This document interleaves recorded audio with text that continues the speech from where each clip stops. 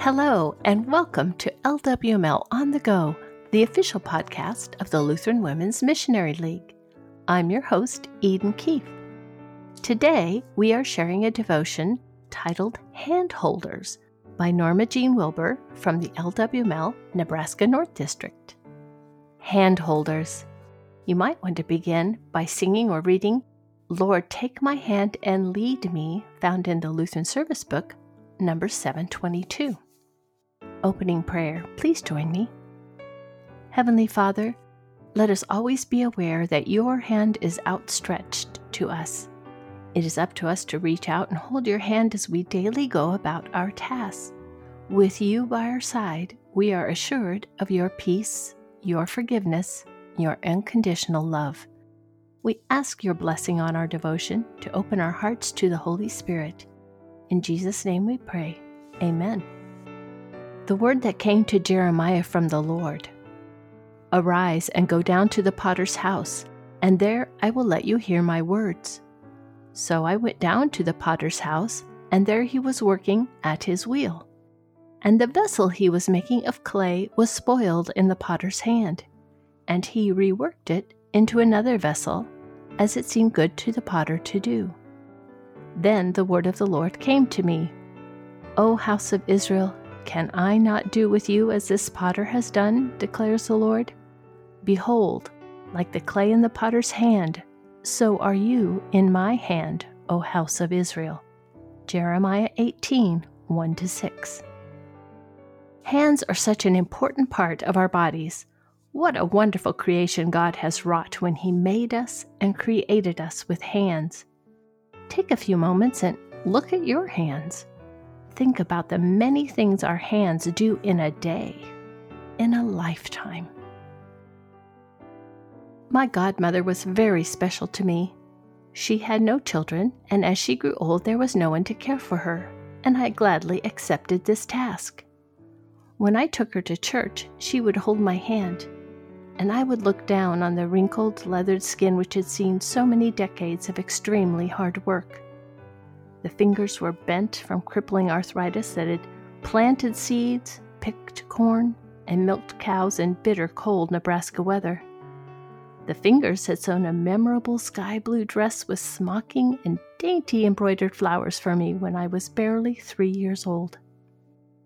Those hands had canned thousands of quarts of food and picked hundreds of bouquets of beautiful flowers from her carefully tended garden.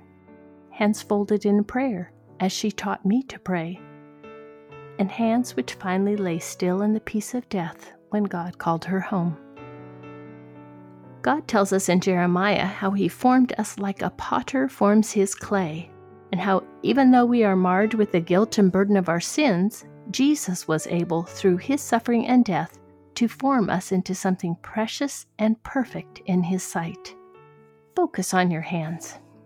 Think of the many times you have held the hand of someone, the curled fingers of your firstborn child, the chubby hand of your grandchild, the weathered and gnarled hand of a parent or elder loved one, the strong, powerful hand of your beloved husband. The holding of these hands is an extension of our Lord holding on to your hand throughout your lifetime in every situation, from the moment of your conception until your entrance into His heavenly kingdom. We are being safely led by our Savior as we fold our hands in prayer, soothe the fevered brow, comfort the sorrowing friend. Our hands are indeed an important part of our ministry of Christ. In Luke 23:46b, even He said, Father, into your hands I commit my spirit, as He died for our sins on the cross of Calvary. As we say to the child as we approach a possibly dangerous situation, hold on to my hand, Jesus tells us to hold on to His hand, and He will see us safely through this world into His heavenly kingdom. Our contributions to God's kingdom are very important. While we work, take care of children, serve church and school communities, and do the mundane chores of this world, we must never forget God formed us with His hands. He gave our hands to be used for His service. Fear not, for I am with you. Be not dismayed, for I am your God. I will strengthen you. I will help you. I will uphold you with my righteous right hand. Isaiah 41:10. Please join me in prayer. Lord, never let me fear what you have chosen as my life's work. Allow me to always revere your unending love in the forgiveness of sins. Keep me in your word and grace. Show me the way to be an example for your love, and when I feel weary or distraught, let me remember that you will raise me up on eagle's wings. In Jesus' name, amen.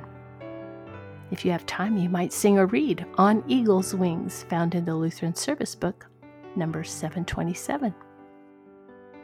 This has been Handholders, submitted by Norma Jean Wilbur from the LWML Nebraska North District. Thank you so much for listening to this episode of LWML On the Go.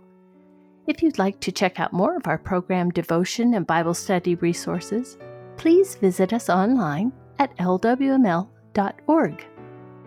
The music arrangement is copyright 2018 Michigan District LCMS.